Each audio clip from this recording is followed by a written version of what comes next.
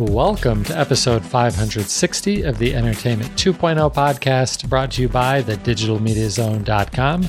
I'm Josh Pollard.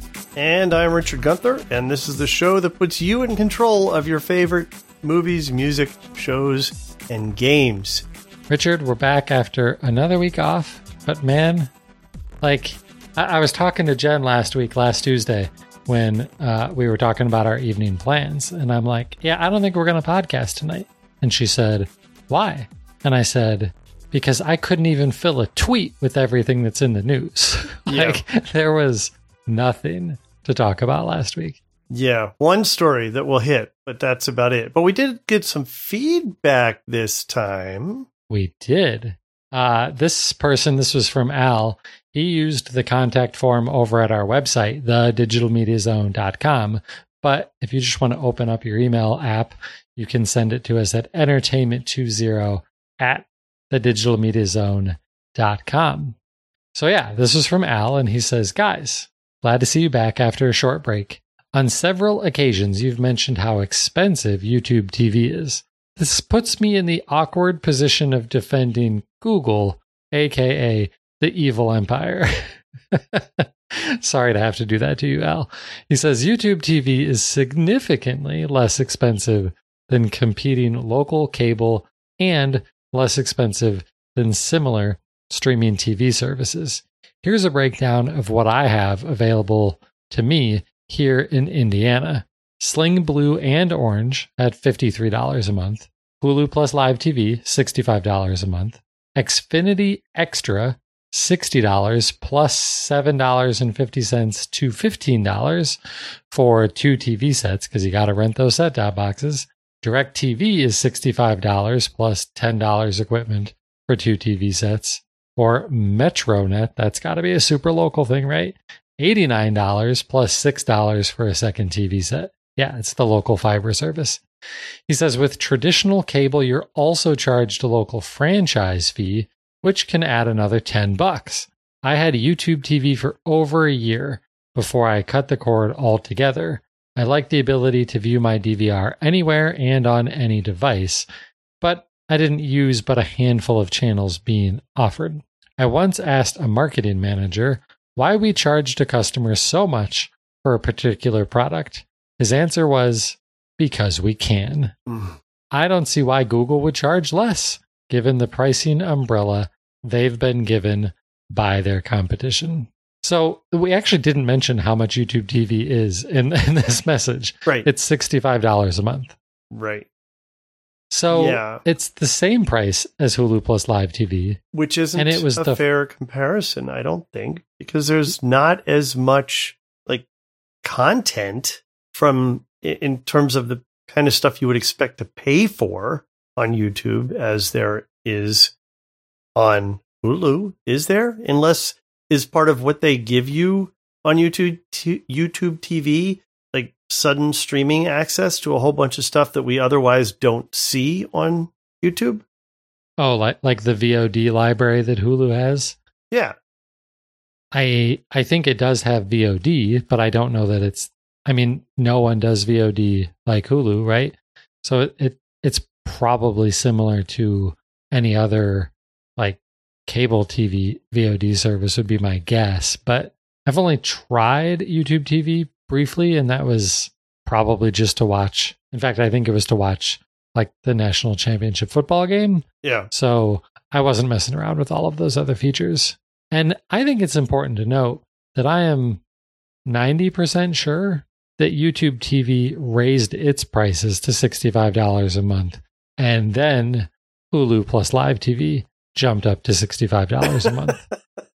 Right? Yeah, I think Hulu was following Google's lead on that one. Charge. Yeah. So. Yeah, I think so. So, he throws out their Xfinity and DirecTV. Yeah, depending on the deal and stuff that you can get from your local providers, those prices can be all over the place. But when I look at YouTube TV, it is still more, and for a while, it was more than all of the other providers. I think we've said that Fubo is now 60. It might be 65 also. But Hulu or YouTube did it first. Like, they're all $65 a month now because YouTube is $65 a month. Why? Because they can. Exactly. Yeah, I guess my issue with this is that I feel like this is, in long run, bait and switch. And I know we've talked about licensing and how it's just starting to catch up with these streaming providers, and that's a good part of the reason for these price increases. But when this stuff started, it was down at like $30, $35. Right.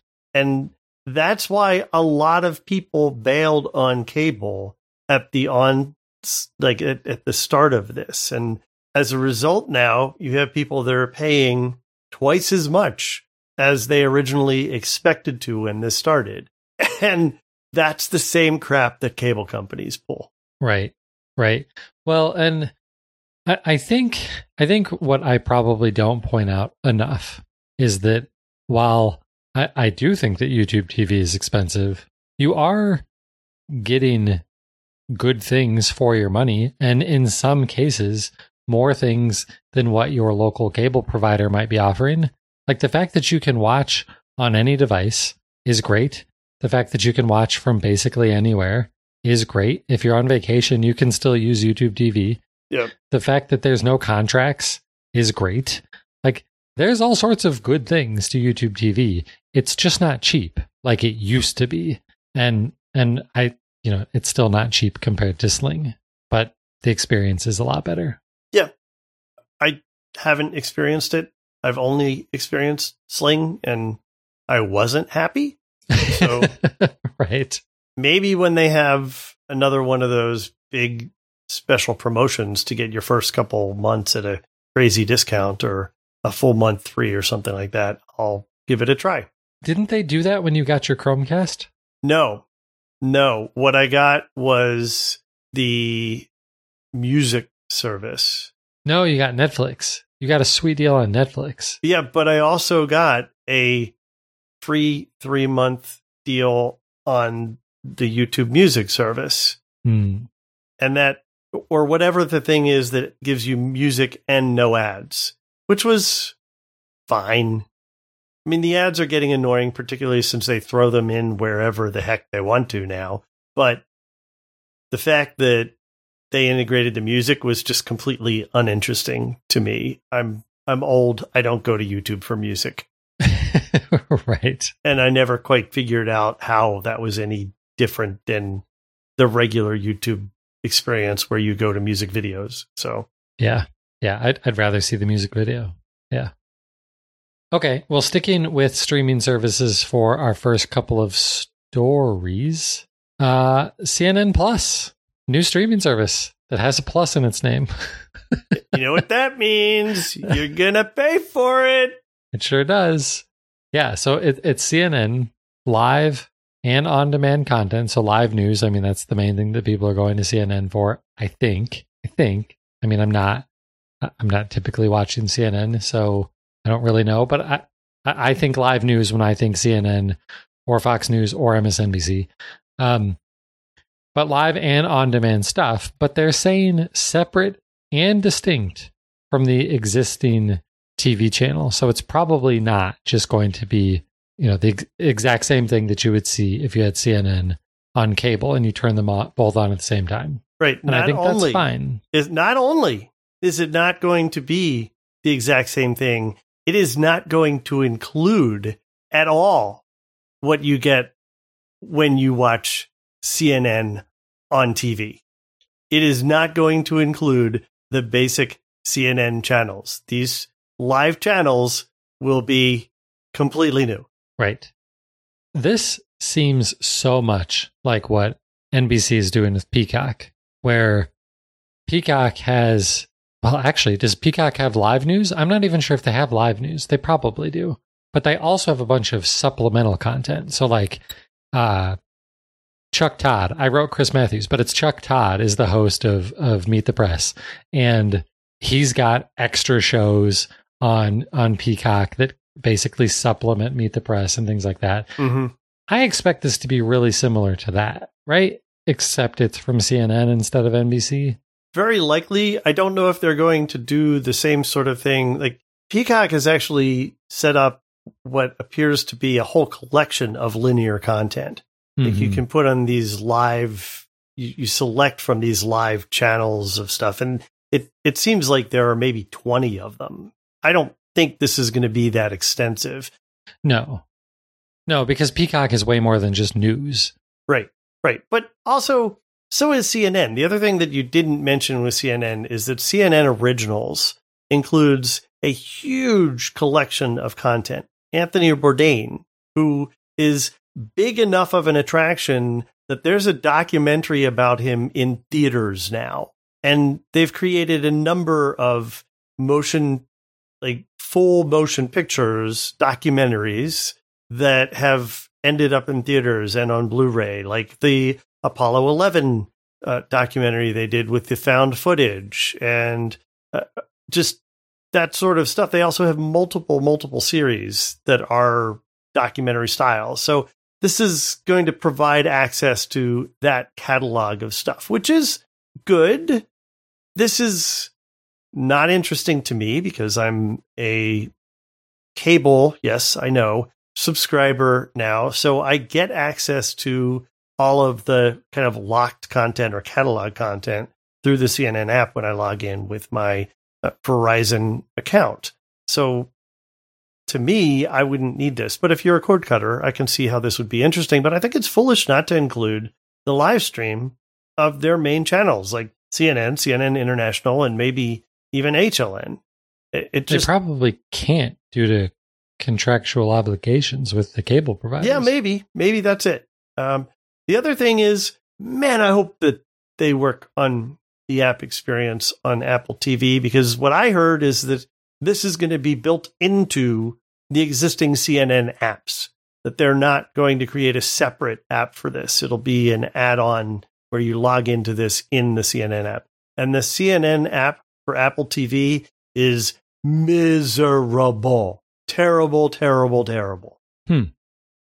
Yeah, hopefully they'll be working on that. They've got time because this isn't going to be available until Q1 of 2022. And like you said, like at the top of the story, CNN Plus typically means that plus means $. They're saying that at launch, there will not be an ad-supported tier. So this will cost you some extra money.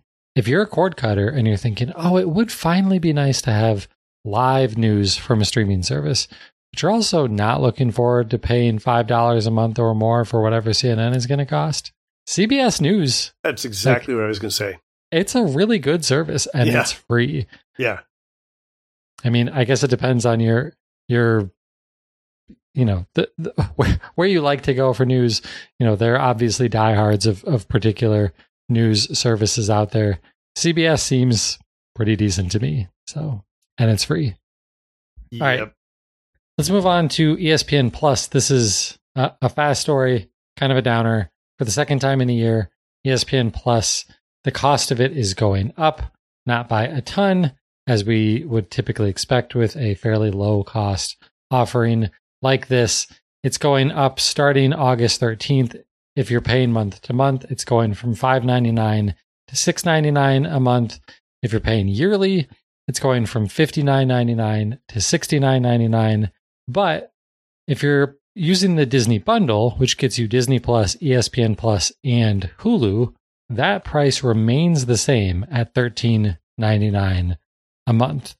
I don't know that there's much else to say about this. Like these streaming services, the cost goes up occasionally. It stinks that it's twice within 1 year, but I don't know. It's still pretty cheap.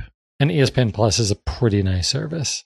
And that bundle not going up, I think, is a big deal. That makes that bundle even more valuable than it already is. We already talked about how you're basically getting one service for free with that, the way that it's priced. And now it's an even bigger bargain. Yeah, that's a really great way of looking at that. All right, one more streaming service story for you. There was Fandango Now, and there was Vudu. And now they're becoming one with a really, really creative name, Vudu Fandango. What a stupid name. Yeah. Wow. I'm not excited about this. I'm not excited about this at all. I guess that Fandango brand was believed valuable enough by some marketing executives that they decided they had to keep it.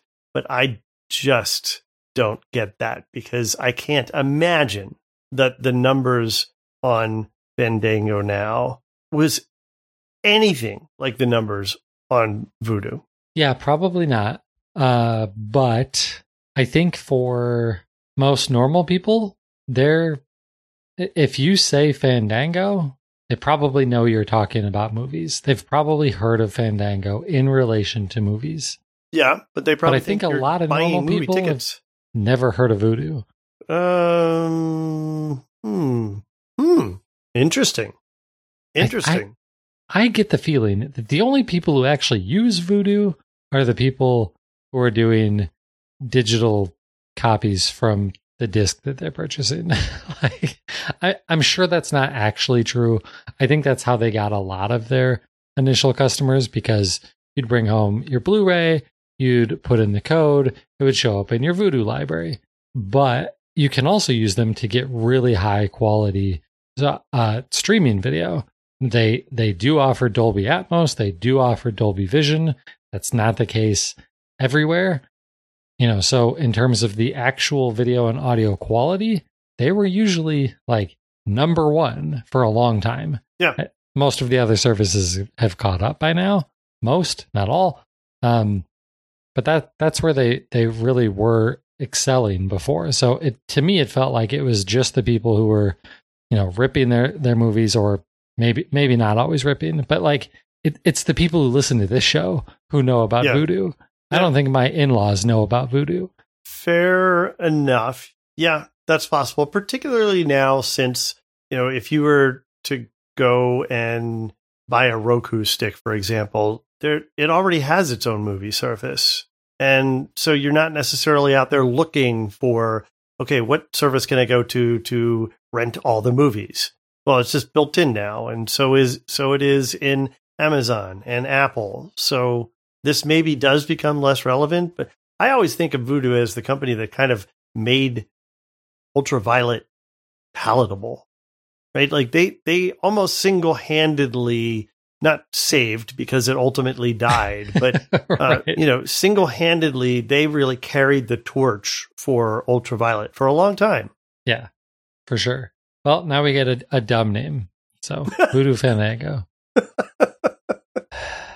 Okay, so now moving on to your digital streaming operating system, Android TV is getting some more Google TV features. This, unsurprisingly from something that comes from Google, continues to just get more and more confusing, right? We had Android TV for years and years and years. And then last year, Google made everything confusing by releasing the Chromecast with Google TV, which was a different experience from Android TV.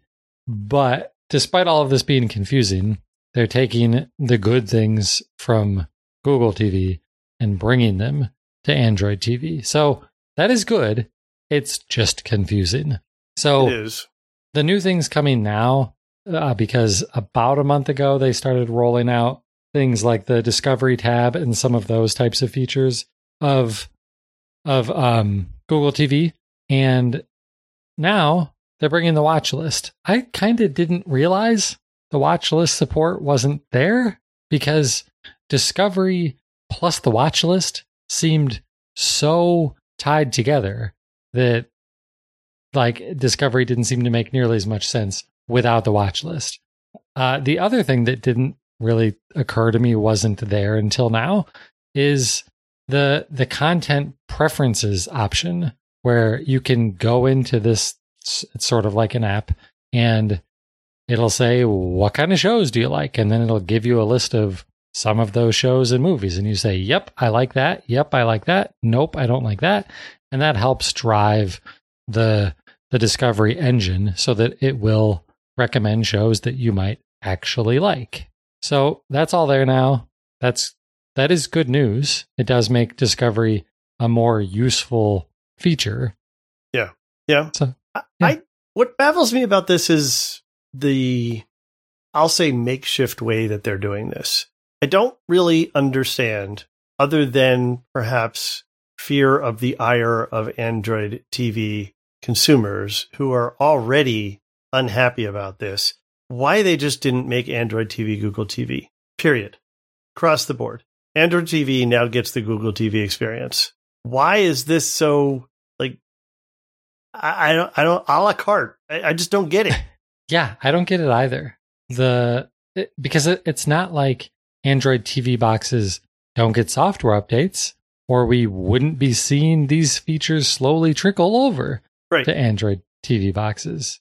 So the only thing that really comes to mind for me is some of the specialty boxes, of which I can only think of one, and that's the NVIDIA Shield, where NVIDIA had other stuff in there for NVIDIA game streaming and things like that. But I think they're basically just apps. Right. You just make it an app. Exactly. Yeah. Exactly.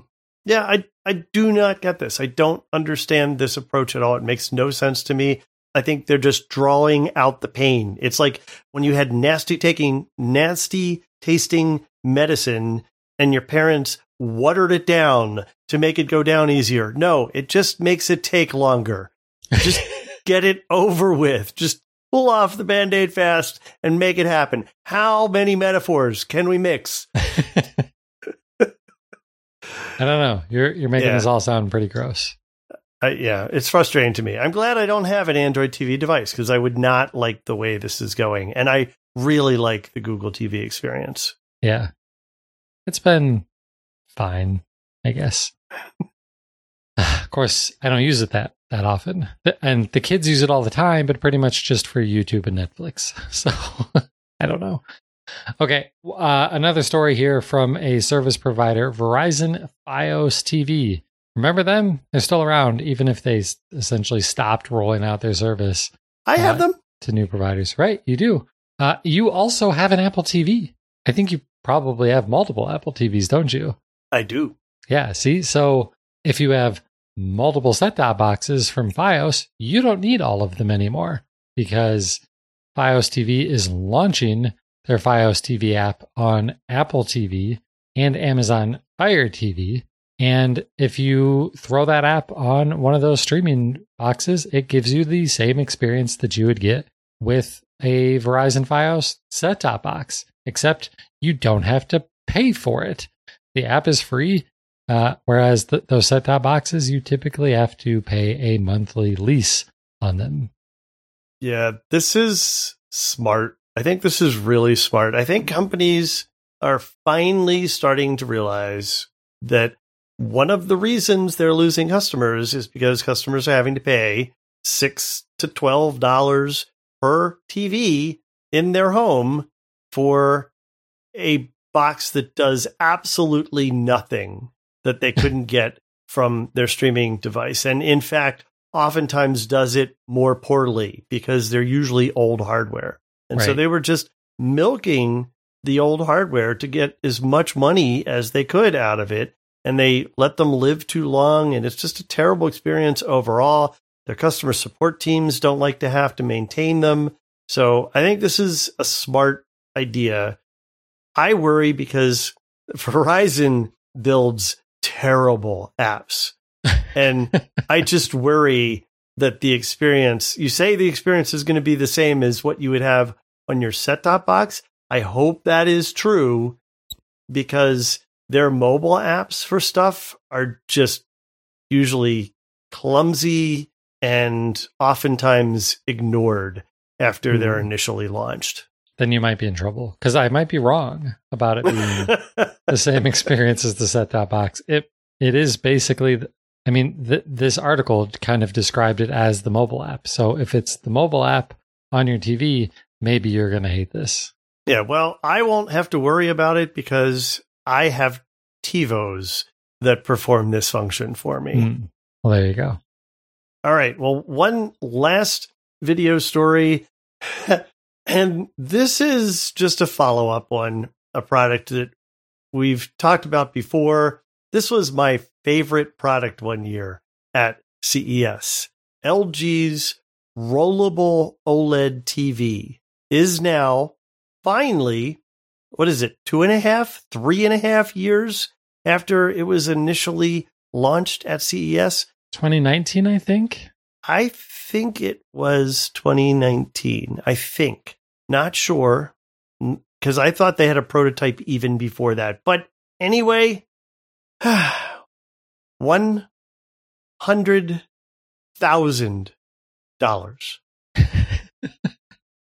This we had to have guessed the price for this at some point. I don't think either of us guessed this much. No, I might have guessed, I don't know, 40 or 20 or something like that. 100. This is a 65-inch OLED TV. As CNET puts it, it's 50 times the average price of an OLED TV today, which is just insane. Even if you are getting built-in Atmos and a digital assistant, come on. Just unbelievable. Unbelievable. Yeah. Apparently, rollable OLEDs are harder than they made it sound. Apparently so. Also, mental note, let's make sure we set up an affiliate code for these on our website. Yeah, any % of that sale price would be greatly appreciated. So if you're thinking of getting one of these, head to the DMZ first. Wow. Can you even buy this on it? You're not going to be able to buy this on Amazon. I doubt it. It's available on LG.com now. I don't know if you can buy it anywhere else. Right, because they're going to sell like 20 of these, right? Like some Saudi prince is going to have a dozen of them in his palace, and Jeff Bezos might have put one in that spaceship he just took off in today. I don't know. Who knows? That's ridiculous. $100,000 for a TV. No. So let's move on to some gaming news. Let's do that. This is a story I still, despite the fact that it's almost a week old, I still haven't made up my mind about yet. So what is that news? It's the news that Valve, the company behind games like Half-Life and maybe most importantly, behind the PC game marketplace Steam, have announced their own handheld gaming PC. So think Nintendo Switch, but it's a PC. It's totally a PC. It is a 7-inch 720p touchscreen device that looks like a Nintendo Switch, except it has better controls. So it has dual analog thumbsticks. It's got the ABXY on the right side. It also has dual trackpads on each side so that you could just slide, sort of like a mouse or that sort of interface. It's big. Like, I know what you're thinking, like 7-inch screen. That's like the same size as the Switch OLED. Yeah, but the controls add a lot of size to this thing.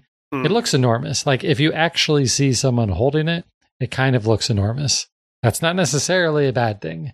If it's comfortable, which it doesn't look like it would be to hold with where the sticks and the buttons are. IGN, they got to use it. They said it is comfortable. So I'm gonna take them at their word. So what's the weight on this thing? Ooh, good question. I wrote down a lot of specs. I didn't write the weight down. Oh, okay. Well, I'll look for that while you're talking. Okay, yeah. But I also couldn't tell you what a Switch weighs either, or what a phone weighs. Like I don't know those things. So you're gonna have to give me something to compare it to when you look this up. So it does have a custom AMD Zen 2 APU. So kind of think similar to like what Xbox and PlayStation have been using for their last couple of generations of video game consoles. They work directly with AMD to give them that hardware. It produces about 1.6 teraflops of video processing.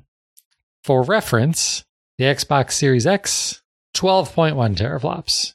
If you're building a gaming PC with like an RTX 3080 card in it, it's probably even higher than that.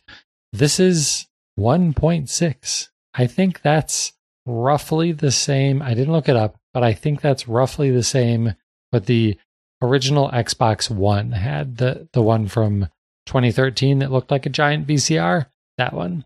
So this is not an incredibly powerful gaming PC, but it does have some interesting aspects to it. For one, it's a PC.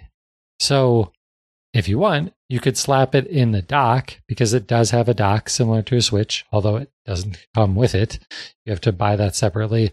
Or, unlike Nintendo, you can just use any powered USB-C dock, which is a pretty awesome feature, I think. So if you've already got a USB-C dock for your iPad or your phone, you could use that with this, slap your Steam Deck into the dock, plug it into your monitor, your keyboard, and your mouse, and you've got a gaming computer. I just think it's really important to remember this is not a powerful gaming computer. 1.6 teraflops is not much, and it doesn't have to be on the mobile device, because it's a 7-inch 720p screen. Right. You know, we're normally talking about my Xbox Series X has to have 12.1 teraflops because it's hooked up to a giant 4K TV, right? So it needs to be really powerful. On a 7-inch 720p screen, it doesn't need to be as powerful. So I don't think you should expect much when you plug it into a computer monitor and play with it. But and that's, well, let's get into the rest of the specs. So the other thing that matters here, of course, is storage. You're going to have 3 different storage options: 64 gigs, 256, and 512 gigs. 64 gigs of storage, it seems like a joke that they even offered this. Like, 64 gigs is not enough for anything. Like, so many games nowadays are enormous. Now, if you're just playing lots of like 2D side scrollers and stuff, it'd be fine. But the other major problem with the 64 gig version is it's eMMC storage. eMMC storage is ridiculously slow. You don't want that in a tablet that you're just using for like general use. Like, let alone your gaming PC. Forget that. So that's the cheapest option, of course, though. So that's $399. Which is a really competitive price for what I think this is. But it's fake. It's a fake price. You're That's right. what's so annoying about this. This is the same crap that Microsoft pulled with that Surface Go, where the entry model was useless. Right. This is useless, but they can claim that you can get it for under $400. Yeah. Yeah. That you can buy it for less than an Xbox or a PlayStation 5. Right. For significantly less. Right. But you don't want it. No one wants the $400 Steam Deck. You should not buy that. The 256 gig version uses NVMe storage. It's a whole lot faster. That's $530, or you can double the storage, and it's apparently even faster for $649. So, and they offer micro SD add-on for all of these. You're not running games from a micro SD card. That's not going to go well for you. If you're thinking I'm going to buy this and I'm going to get the 64 gig version and run games from a 256 gig SSD, micro SD, forget about it. That's not going to go well. Don't do that. Right, but can you store them on an SD card and then transfer load them? it? Sure, yeah. You could. It's that transfer is going to take a while, though, right? Yeah. So, but it does have USB-C, so you could. I've got one of these sitting right here. I've got a portable SSD USB-C drive. It is tiny. This is a 500 gig drive. You could carry this around, and it's going to run a whole lot faster than micro SD or that built-in eMMC garbage. I don't know. Right. It's an option. By default, it runs SteamOS, which is built on Linux. 7 years ago, when I was crapping on Valve and their Steam Machine initiative for giving people gaming PCs built on Linux, that was a problem back then. There weren't many games that supported Linux. There's a whole lot more games now that support Linux. There's still a lot of the big ones that don't. Like basically the vast majority of the big name games that have anti-cheat software in them don't run on Linux, but they're working on that, and maybe they will have that problem fixed by next year when this comes out, because this is supposed to come out Q2 of 2022. The other thing is, because it's a PC, you can wipe out SteamOS, format it, and run Windows on it, which is a pretty interesting option, because then it does work as your PC for doing regular productivity stuff if you want. And if you've got Windows on there, you could use Xbox Game Pass, and you've got access to that giant library of games. So Richard did some searching for me while I was ranting. This thing weighs 1.5 pounds, and because he's like the best co-host ever, he even got some comparisons in there for me. That is about twice the weight of a Nintendo Switch and heavier than an iPad Pro. That's pretty heavy. Fairly heavy. Yeah.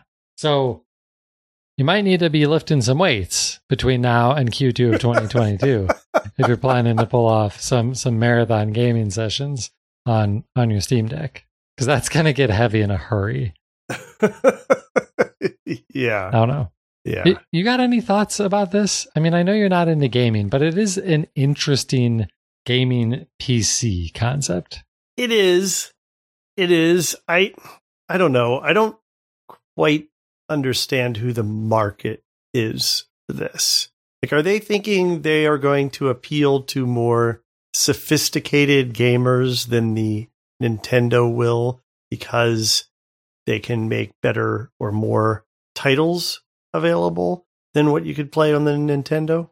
That's the only real angle that I can think of. Like, you're a PC gamer because you want to play, well, anything, because the library on Steam is many, many times bigger than what's available on a Nintendo Switch. But you want to have something portable, and gaming laptops still cost a fortune. They're still pretty dang heavy, and like you're not going to take a gaming laptop on the bus on your way to work or on the subway, right? Like, you're probably not going to pull out your $3,000 Alienware laptop to play Fortnite. That's probably a terrible example. The Division, Destiny on the train, right?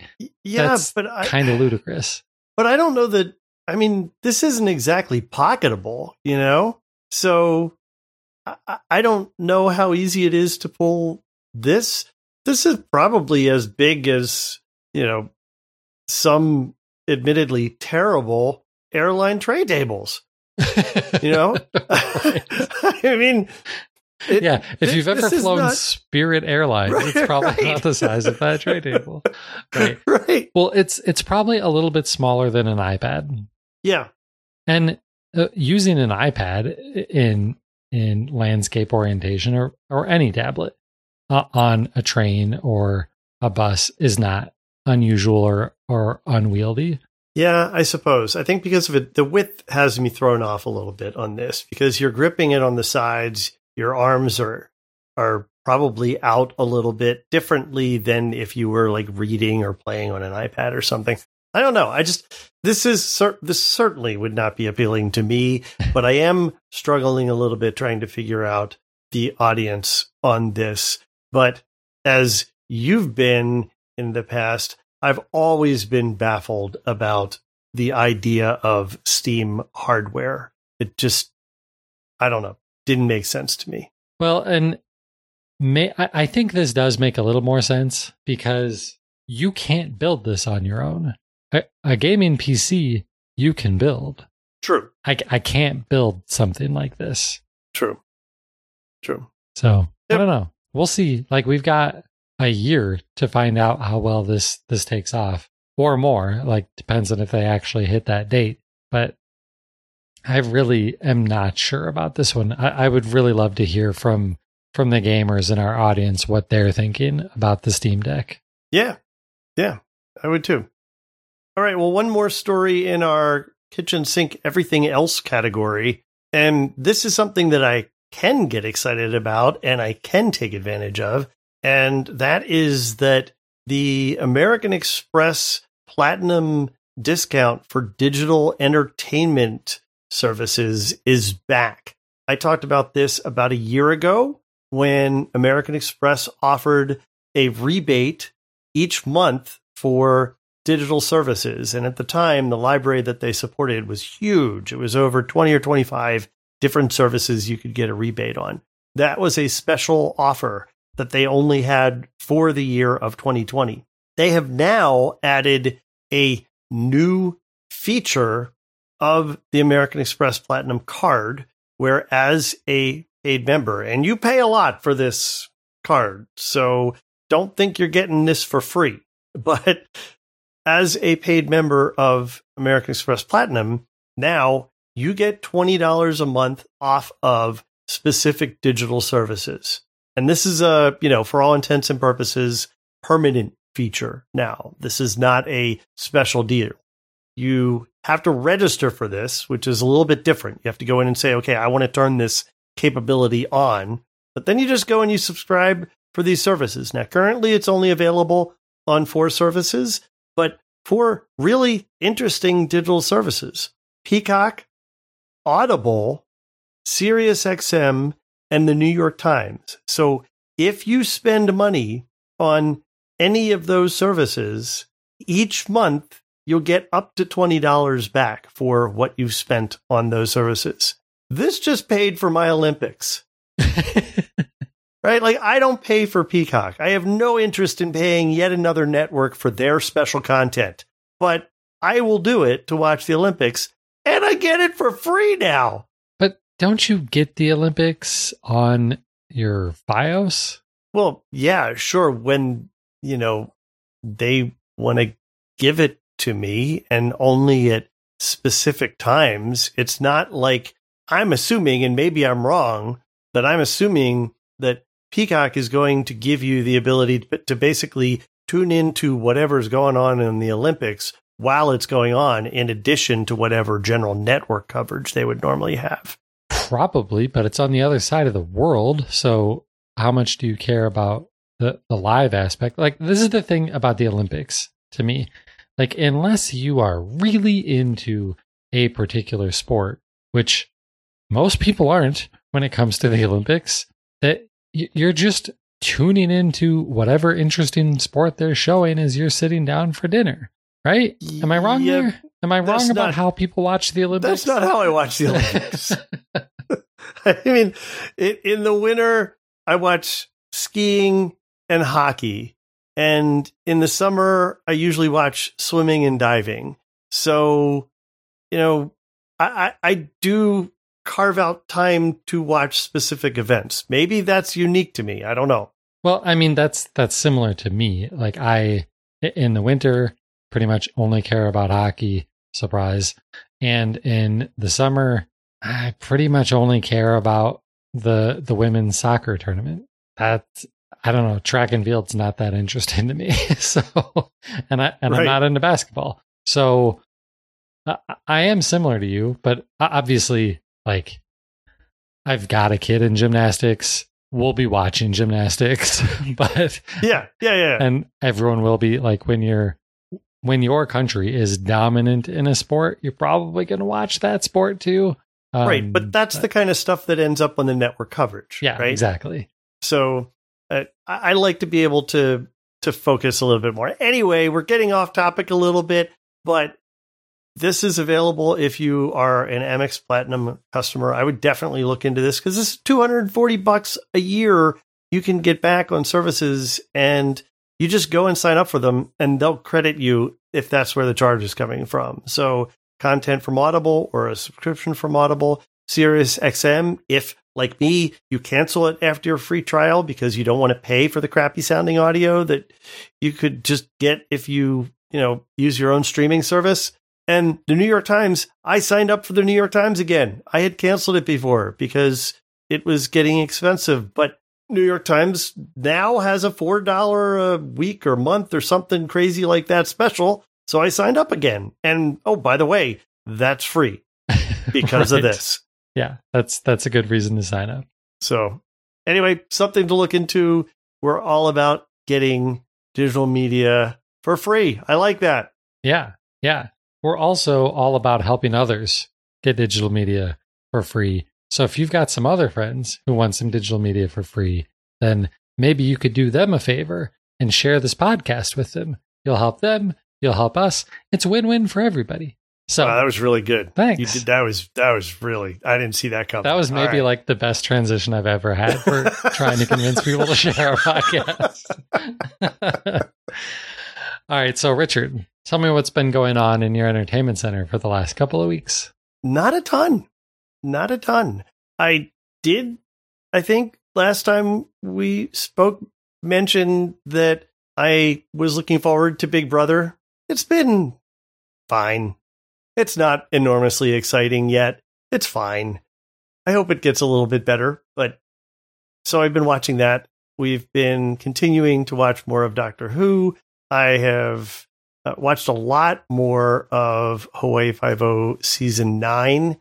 Decided to retry The Expanse. I don't know if you remember or not, but when everybody was talking about The Expanse, we watched the pilot. We watched it as 2 parts, as 2 individual episodes, because that's how it was packaged online, and it just didn't resonate. We couldn't stick with it. So I decided I'll give it a try again, and I got to the 3rd episode, so that's a good progression. We'll see if I get any further this time. Also decided to finally get back to watching some of the older Marvel stuff from Netflix that I never really followed up on their follow-on seasons. So starting with Jessica Jones Season 2, I watched the premiere of that. Also, last night, for whatever reason, I have no idea why, I came home from my trip, great trip. I was meeting up with some colleagues from work for the weekend. I got home and I had this weird hankering. I know what it was. We were talking about Miami Beach. I had this weird hankering to watch The Birdcage. This is like, what, a 25-year-old movie now.